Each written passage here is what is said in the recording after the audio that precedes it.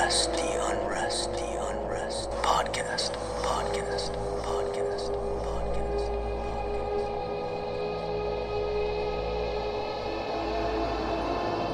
Hey, y'all. Welcome to the Unrest Podcast. This is Carter Coyle.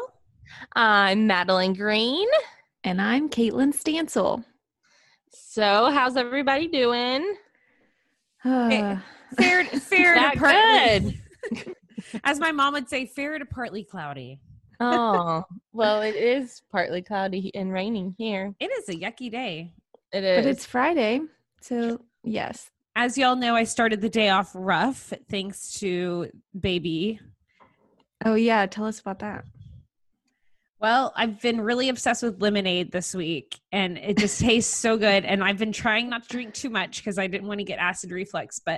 So I've been mixing it with water. But even so, I've probably had more than a gallon of lemonade, and maybe more. And this morning I was making breakfast and the smell was really bad. And then I think all the acid hit and I just threw up everywhere all over the bathroom, peed my pants. I'll just be real with you, because anyone who's been pregnant probably, I hope, has peed their pants. I don't know. It's like you have no control. And my husband started a new job, so I was home alone. So then I felt extra bad for myself. Like, oh, I'm sick and I'm alone. This isn't fair. So I was like, this really sucks. So I'm gonna tell this story that happened yesterday because it's kind of intriguing to me. So I got off work around like 7:30, and I was driving home. And so I got on the road where our house is, and there is this police officer. First thought, crap, am I speeding? And well, then he's like flagging me down, and I'm like, okay. So like I come to a stop and I roll down my window, and he was like, have you seen a little boy on a bicycle around here? And I'm like, no. What? Whoa, that's so weird. Yeah. And I was like, no, I haven't. And I came from that way, and he's not that way. I didn't see him. So I thought like, gosh, I hope like he's not missing or anything like that. Well, then I get home and I was just thinking about it. So I told Matt, and he was like, oh my gosh, did the kid have flip-flops on? And I was like, I don't know. And he's like, well, I did see a kid on our road on a bicycle, and it just scared me to death. And I was like, I didn't really know what to do. I was like, should I call them? And Matt did see him like probably 30 minutes before I got home and saw the cops, but I was like, I don't know what to do. So I didn't do that. You should have called 911 and told them. They were already looking for him on that road. But they could have known like what direction he was going in, where time he was frame, at a certain time. Yeah.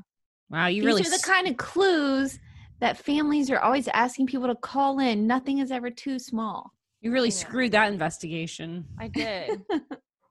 You can call today. Well, I asked Matt, I said, should I call? And he was like, well, it was a good like 30 minutes to an hour ago when I saw him. So they already knew he was on this road. It's not like I could tell him anything else. Well, they could say, well, what was he wearing if they didn't have a great description and you knew flip-flops, Yeah, that's true. Maybe you could call the non-emergency line today and ask if they found the kid, and if not, you had some info. I'll try that. I mean, it might seem like small details, but I mean, have you ever seen forensic files? No detail is too small. Caitlin, no, that's what true. I thought, but that's why I asked Matt, and he told me no. That doesn't surprise me. Listen, Caitlin and I have solved many a murder based on a flip-flop sighting. I mean, if he's missing and they didn't know what shoes he was wearing, and now they're finding flip-flops on the road. Wow. That could mean he was abducted. And his flip-flops. That would be so sad. I want you to call just to figure out what the hell happened. I know. Will they tell you if you call? Maybe. So. They'll probably give you some basics. Just call and say, I don't know who. I don't even know what to call. Say, I'm calling on behalf of the Unrest Podcast. No, but like, do I call 911? No, Google like whatever county non-emergency police number. I love how earlier we were all like, oh, we have nothing to talk about. And then Madeline tells us this crazy story. She's like, oh, wait, I have a missing child on my street. Jeez. Well, like, I don't even know if it was a missing child because the guy wasn't like frantic. Like, he was just like super calm about it. Like, did you see a kid on a bike? They're always like that at first until it's been 3 days and the kid's still missing, you know? Yeah. How far out are you guys? Are you guys on like well water or normal water? So like we're on normal water, but like Matt's family's on well water. Well, speaking of wells, Oh, I did not catch that. that was a That's good hilarious. one. That was a good one. My story today is about a well, an infamous well. I'm taking us to the Big Apple, New York City, which I love the city, and I have several friends who live there and were not aware of this story. So I thought it'd be a fun one to share with them too. And it dates back to the turn of the century, the turn of the 19th century. So in 1799, heading into the year 1800. So the story is about a woman named Julielma Elmore Sands, and she goes by Elma. What a name. Say it one more time. Julielma Elmore Sands. Oh. Huh. So Julielma, who goes by Elma, she lived at a boarding house in New York that was owned and run by her cousin, who I think she was pretty close to. They were besties, it sounds like. And so the night that Elma disappeared, she actually had told her cousin, hey, I'm heading out for the night.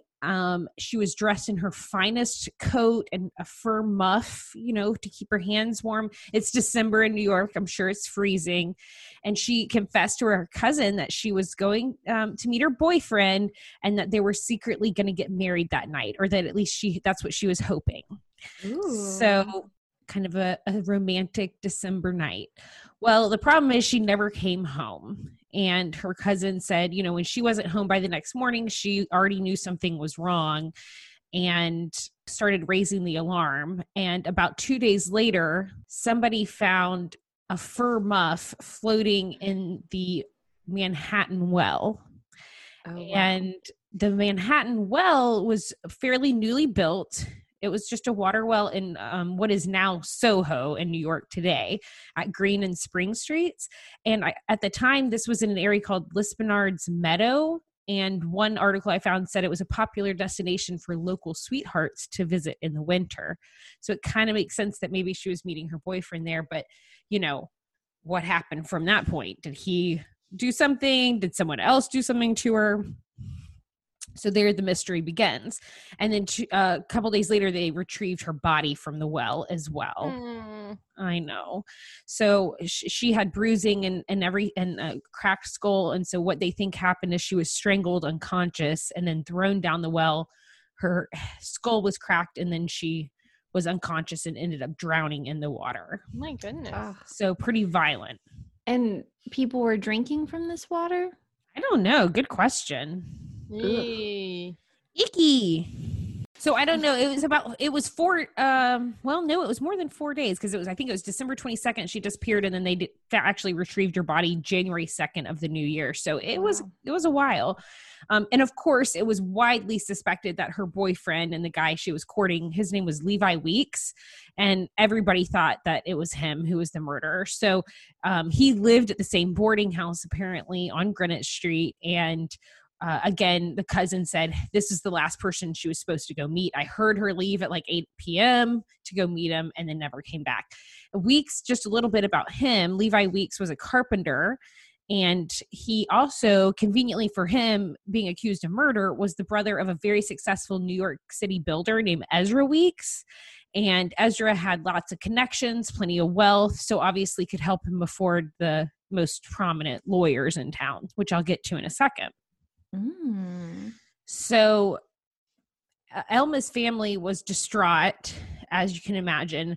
They were convinced that Weeks was guilty to the point that they actually distributed pamphlets about him being guilty to everyone and put her coffin outside the boarding house to shame Levi and basically try to force him to confess. But he did not. This is where things get a little interesting and start mixing with U.S. history here. So Weeks was charged with murder.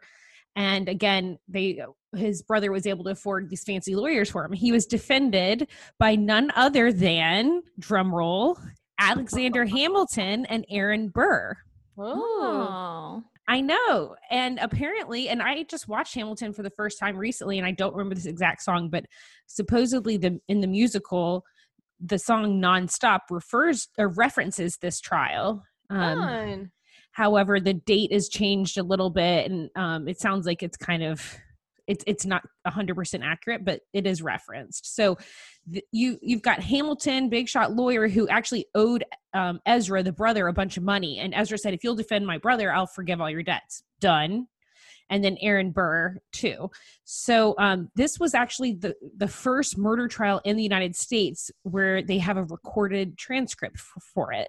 And I saw that referenced in Wikipedia and several other articles. So, and by recorded, I'm not talking about like a video or audio recording, obviously, but where they had stenographers in the courtroom and took an exact account of every word that was said. And so it was kind of compared to, you know, the O.J. Simpson trial, that everybody in town was hanging on to every word that was reported every day. So it was really followed and by the public.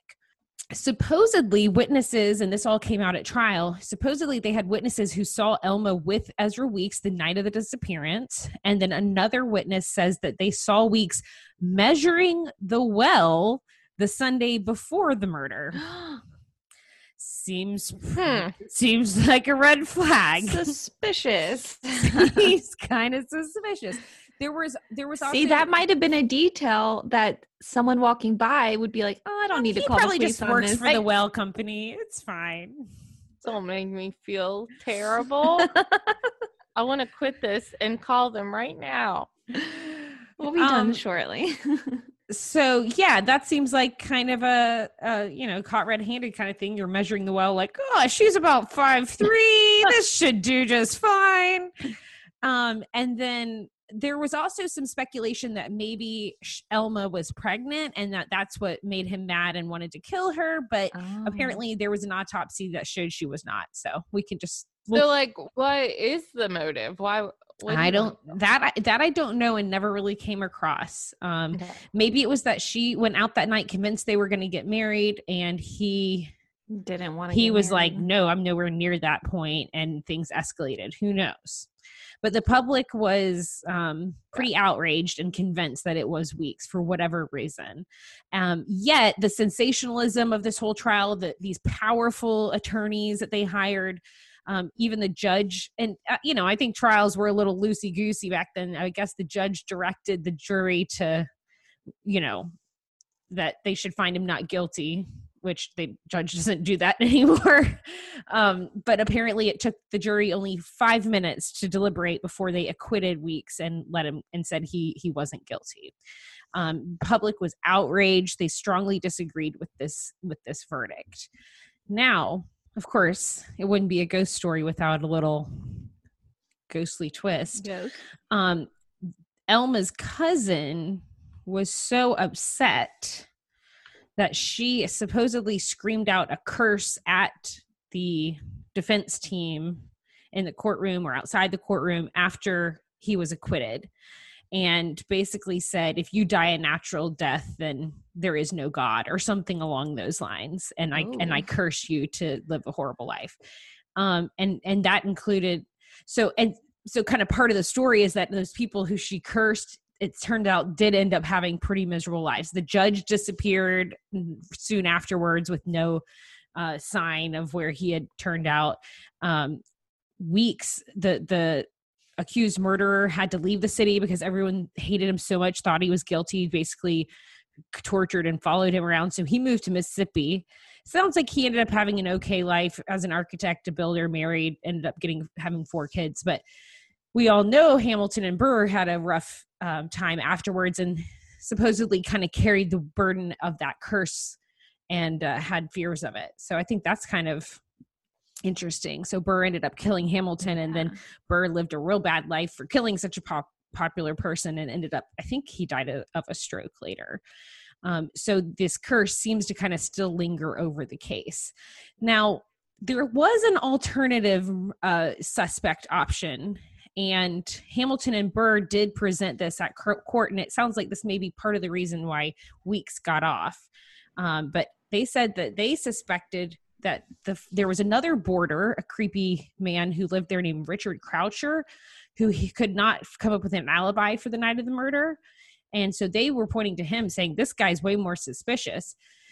He disappeared again, left the city a year later, according to this article, was later found guilty of raping a child in Virginia, fled to England before he could be sentenced, and was later executed after he strangled a woman to death. Wow. So, you know, compared to the other guy who went off and got married and had 4 kids, this guy does seem like a pretty good suspect.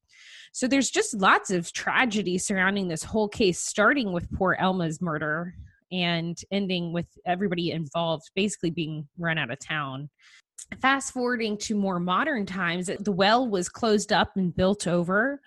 And in the 1990s, a new restaurant was expanding its wine cellar and uncovered the well. And it had actually been buried under the building's foundation. So they dug it out and they were like, this is really cool. And I'm sure the more research they did realize that this is actually a very prominent icon of criminal history and kind of this murder mystery. So, and from that point on, when it was unearthed again, the male employees started reporting like really uneasy feelings if they were in the cellar by themselves. Many of them said they felt like they were being followed or watched in the cellar. Apparently wine glasses and wine bottles would throw themselves across the room and shatter all over the place. Waiters and other people who worked at the restaurants claimed that they would, if they went down there alone, they'd get locked in, even though nobody else was around. That was from the Secrets of Manhattan website. And one worker actually claimed that he saw a soaking wet woman in 18th century clothes in the cellar. Someone who lived pretty obvious. It's like Elma. The Ring. Yes. Oh my gosh. So creepy. And then another man who lived nearby said that the exact same description of a woman, a soaking wet woman in 18th century clothes, emerged from his waterbed one day. Excuse me? Other people You have say, a waterbed? Hey, it was I'm going to assume this is still the 1990s, right? I loved waterbeds. We all wanted one at some point, right? Some people say they still hear her screaming or begging for her life. And now it's not a restaurant anymore. It's actually a clothing store called COS. And it's part of the H&M family. It's there in Soho. And I believe that you can actually go to the well. I think they have it marked off. I'll share a picture, but I think you can see it if you may not even know what you're looking at, you know, when you go visit, or the fact that it's part of this pretty cool history. So that's the well today. You can see it's kind of blocked at the top. Definitely big enough for a body. Oh yeah. I mean, did you really have to measure that? But it's kind of funny, like look. pictures of people, like there's clothing racks around it. And then there's a lady taking a picture like, look, it's the Manhattan Well. That's pretty cool. I mean, it's something that if you were shopping in that store, you probably would not notice unless you were looking for it, because it's just it kind of looks antique-y. You would be like, oh, that's a cool, like, original chimenea or something. Yeah. Chimenea. I don't know. Whatever. I don't know that I would know that was a well if I looked at it. I would just think it was a very large chimney of some sort. And that COS place, I actually texted my friend Netta, who lives in New York, in Brooklyn, and I said, hey, are you familiar with this store? Because I'm mentioning it today, and she works in fashion, and I was like, I'm just curious if you know the store and make sure I pronounce it right, like COS. And she said, no way, she worked for a marketing campaign on the opening of that store and had no idea. And she was like, I really wish we'd like worked that into the PR promos and stuff. But yeah, so there's all sorts of little hidden mysteries and ghosts of New York. So, I mean, it seems like Elma might still have a presence there. Wouldn't surprise me, because what a tragic way to die. And there was just so much attention surrounding the murder, and it was really, truly never solved. So a couple hundred years later, and even though there was a trial, we really don't have any sort of justice or solution. So that's the story of the Manhattan Well and poor Elma Sands. Well, since you mentioned New York City having all of this history and other haunts, I was reading this article from Curbed New York, and I love this line that they used. They said, the city that never sleeps is also the city that's full of ghosts. Ooh, the ghosts never sleep believe it. either. Yeah. I would assume that New York City was full of ghosts. And it's just so like old and historic, and it's kind of cool how, you know, the well still exists, but they've built on top of it and all this stuff. And I feel like that kind of jostles the unrest a bit when you build on top of these areas that have had so much tragedy. So a part of the history that I'm talking about today, it kind of has a little bit of a ghost story with it as well. And a really prominent building in New York City, which is the Empire State Building. So this story, you know, the Empire State Building, obviously it's very tall, it's very prominent in New York City, and dozens of people have tried to attempt to commit suicide off of it. And if you go there now, I think it would be nearly impossible because there are so many people up there. They have these, you know, people that are watching out. And then also it's kind of like, I wouldn't say it's glass or plastic. I don't know. You would really have to do some work to try to jump off of it now because it's so like kind of barricaded up there. But back in the 1940s, so around 1947, there was this woman named Evelyn McHale. And she was 23 years old, and she has a very famous suicide. And I'm going to tell you a little bit about that. But first I'm going to tell you, so her ghost, what people assume to be her ghost at least, is this woman that appears on the observation deck up there and is dressed in 1940s period clothing. She has that red lipstick that they loved to wear back then. And she is apparently witnessed kind of muttering something about the death of her fiance in Germany. And then she throws herself over the barrier there. Ooh, that's so sad. Yeah. So did he die in the war? That's what one theory assumes, but there are a couple of other stories. You know, the person that they associate this ghost with, the story's a little bit different. But again, she has a very famous death. One article refers to it as the most beautiful suicide. And I'm going to show you a picture in a minute about why. And that picture is kind of what is so famous about her suicide. A photography student actually snapped a photo of her and where she landed about 4 minutes afterwards. And it's just kind of stuck around in pop culture. And it was so intriguing and interesting looking that people just kind of latched onto this photo of her. I can absolutely picture it in my head, but I never knew anything about it. Yeah. So that's really interesting. Wait, I can't picture it. You can't? You'll recognize it. Okay. You'll see it. Yeah. I bet. So just to kind of go back a little bit about her history, her name was Evelyn McHale. She was a bookkeeper there in Manhattan. And like I said, her story is a little different than the kind of ghostly figure that they associate with her. But she had met her fiance, Barry Rhodes, there in Manhattan. And the story goes that before she killed herself and jumped off the Empire State Building, she had gone to visit him in Pennsylvania.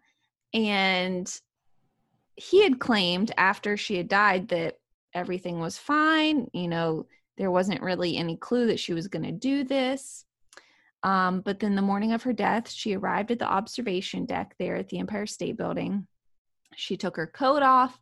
She placed it neatly on the railing. And then she left behind a very short note. So I'm going to read that little note to you. So this article has a little bit of what the note said. And this article came from allthat'sinteresting.com. Yeah, very authoritative. So it says, I don't want anyone in or out of my family to see any part of me. Could you destroy my body by cremation? She questioned. She says, I beg of you and my family don't have any service for me or remembrance for me. My fiance asked me to marry him in June. I don't think I would make a good wife for anybody. He is much better off without me. Tell my father I have too many of my mother's tendencies. Oh. So oh my God, that's so sad. I know. That gives a little insight to kind of how she was feeling, I guess, before she killed herself. but it doesn't give specific details about why she was feeling so depressed and, like she no longer wanted her life to go on. But another interesting thing that article said is her dying wish was that no one would see her body. But then there's this photo that now lives on decades later. It's like after. literally everything she did not want. Yes. So I'm going to describe the photo to you a little bit and then I'll show it to you. In it, she looks very peaceful. So when she jumped off the Empire State Building, what she landed on was the top of a United Nations limousine. Oh. Paint the picture for you a little bit. Mm-hmm. She's kind of nestled into the crumpled metal and she's facing the sky in the photo. She looks peaceful, like she could be sleeping. Her ankles are crossed and she has her gloved hands. One of them is kind of resting on her chest and it looks like she's clutching this string of pearls that's around her neck. And one description said it looks like she's almost daydreaming, Yeah. And what happened is right after she had fallen, about 4 minutes later, this photography student happened to be walking by and he snapped this incredible photo. I'm going to share my screen with you now so I can show you. So how far did she fall? The 86th floor observation deck. Oh, so hell. She fell Yeah. That's a long way. quite a ways. You were look not so- living that. Yeah. To look But- so peaceful. You would And never not, like- know because she doesn't look damaged, Yeah. if Huh. that makes sense. That's crazy that you wouldn't just. Ugh. So this is her photo. Oh, yeah. Oh, wow. Oh, I guess I was picturing it from above. It's funny how your mind does that. Yeah. So she's kind of like nestled into this car that's all crumpled around her. Her shoes are gone. I don't know if she removed them beforehand or if they flew off when she fell. You can see her hand kind of holding the string of pearls there right at her chest, and her ankles are crossed. So she's not like Jeez. So we, all yeah. mangled looking. It literally looks like she's just taking a relaxing break on top of this car, So staring strange. up into the sky. That's But such she a must cool have hit it photo, with though. such force Force, because it's yeah. crumpled. Wow, that's really very bizarre. Yeah, I can imagine what mine would look like. Yeah, I know, same. Nothing like this. Obviously that photo is very striking and it kind of sticks in your mind. And I think that that's why it became so famous afterwards. I was reading down here that Andy Warhol actually used this photo in one of his prints called Suicide Fallen Body. Mm. Original title. Yeah. And then her picture was also used on the cover of an album from someone, I don't know who this group is, Saccharine Trust. And even Taylor Swift apparently had a reference to this photo in her Bad Blood music video. Wow. If you didn't know that. I didn't know that. So it's really kind of lived on after this. And I think Time Magazine gave it the title, The Most Beautiful Suicide. Mm. So that's I kind of agree. how it's lived on under that title. Again, the Empire State Building is just this really iconic building in New York City and a really iconic death associated with it. Well, from one amazing picture to another, our real life haunt today I got from a Facebook group I'm a part of. A man named David Colorado posted his story in a picture, and once I saw that picture, I knew I needed to contact him and see if I could share his story with the Unrest podcast. So take a listen. When I first shared this story and photo about a year ago, I had been waiting for a long time to share it. For ages, humankind has been searching for proof that the paranormal is real, proof that the soul survives death. Well, this is your proof, and it's one heck of a story. My best friend Lynn and I woke up early. It was cool, overcast, and the smell of early spring was in the air. We packed the car with our newly purchased bicycles and then set off on a road trip to bike the Cape Cod Canal. Road trips are a standard fare for us, and we have thousands of miles and memories under our belts. At the time, I was working as a psychic and medium, and she spent most of the drive asking me for my psychic insight about her new relationship. It was Tuesday, March 29th, 2011, and this experience rattled me so much I took a break from doing readings for 7 years. After a wonderful bike ride, we decided to go for a late lunch at the Mezzaluna, a fantastic Italian restaurant. As soon as we walked into the building, my psychic sense was on high alert. This happens a lot to me, so I shrugged it off and began reading over the menu. Once we began eating, my psychic sense was overloaded. Something is here, I thought to myself. Psychically, I saw a man walk into the room right through the wall and sit down by the window. I immediately knew it was a ghost. "Lynn, can I take your picture?" I asked. "If you take a picture of me eating, I will kill you," she replied. "Sorry," I said as I snapped the picture. I showed her the photo and she was speechless. Now, I've roamed haunted forests, graveyards, and homes snapping pictures, and from time to time I get something good, but not like this. When our server returned with the bill, I pardoned myself for asking, "I know this is going to sound crazy, but are you aware of a haunting here?" She looked at me like I was crazy, and before she could reply, I added, "I just took this picture, and there is something in it by the window over there." I showed her the photo, and she turned pale. Her face lost all expression. "Can I show this to the owner?" she asked. I said that he could come see it, but I was not going to give her my phone. She fetched the owner of the restaurant. He took one look at the photo and began to cry. That's Dad. That was his favorite spot to sit. He went into great detail about his relationship with his father and how much he needed to see him again. He asked for a copy of the photo, and of course I sent it. Time went by and I got a call from him. A prominent New England magazine wanted to use the photo and write a story on it. Of course, I gave permission, and a copy of that article and photo is hanging in the lobby of the Mezzaluna to this day. That experience changed me, and it haunts me in a way. After a lot of soul searching, I started doing readings again, and I'm happy that I did. I hope this photo and story stirs something within you at the crossroads of wonder and belief. I hope that you will share this and it will find its way to whoever might need the possibility of proof of life after death and the comfort found within.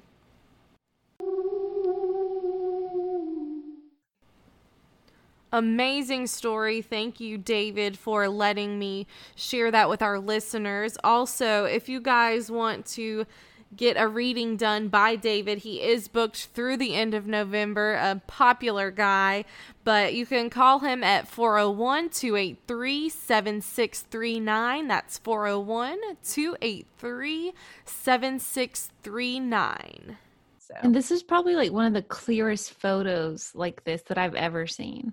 And the fact that, they figured out who it was, it makes it a lot more real and less likely to be some like play on a shadow. Right. Love that. Nick says after listening to last week's episode that I am mean to Madeline. I was like, what? I am not. Is that true? That you're mean to me? Yeah. He goes, you're kind of hard on Madeline. I was like, I am not. About what? I don't know. We all tease each other, but I'm like, well, gosh, now you make me feel like a bully. No, I don't feel like you are. I was also like, Madeline would not put up with someone's shit if she thought they were being mean to her. No. No, I was like, I don't Nick, care. You don't know anything. No. He doesn't know the dynamic of our friendship. Yeah. I'd like to take this time to formally apologize to Madeline for being so mean to her. Maybe he's talking about like when we talk about Papa in Union Grove. I think that's what he means. I think she knows that she lives in the rural area. In the Grove. And the Yawtell or whatever, Yaktel. Yadtel. Yadtel. I think he thought I was being mean. I'm like, she's the one who told us it's called Yadtel. That is it for this episode of the Unrest Podcast, but we would love to hear from you guys and get more stories and pictures like this one. So just shoot us an email at theunrestpodcast@gmail.com. Caitlin's going to tell us about a phone number that we have. A new option. A new option that no one has used yet. Brand so we would spanking love new. for you to be the first. If you want to call into our voicemail line, it's 843-564-2101. Thank you so much for joining us. We love you all. Keep following, keep listening. Unrest in peace.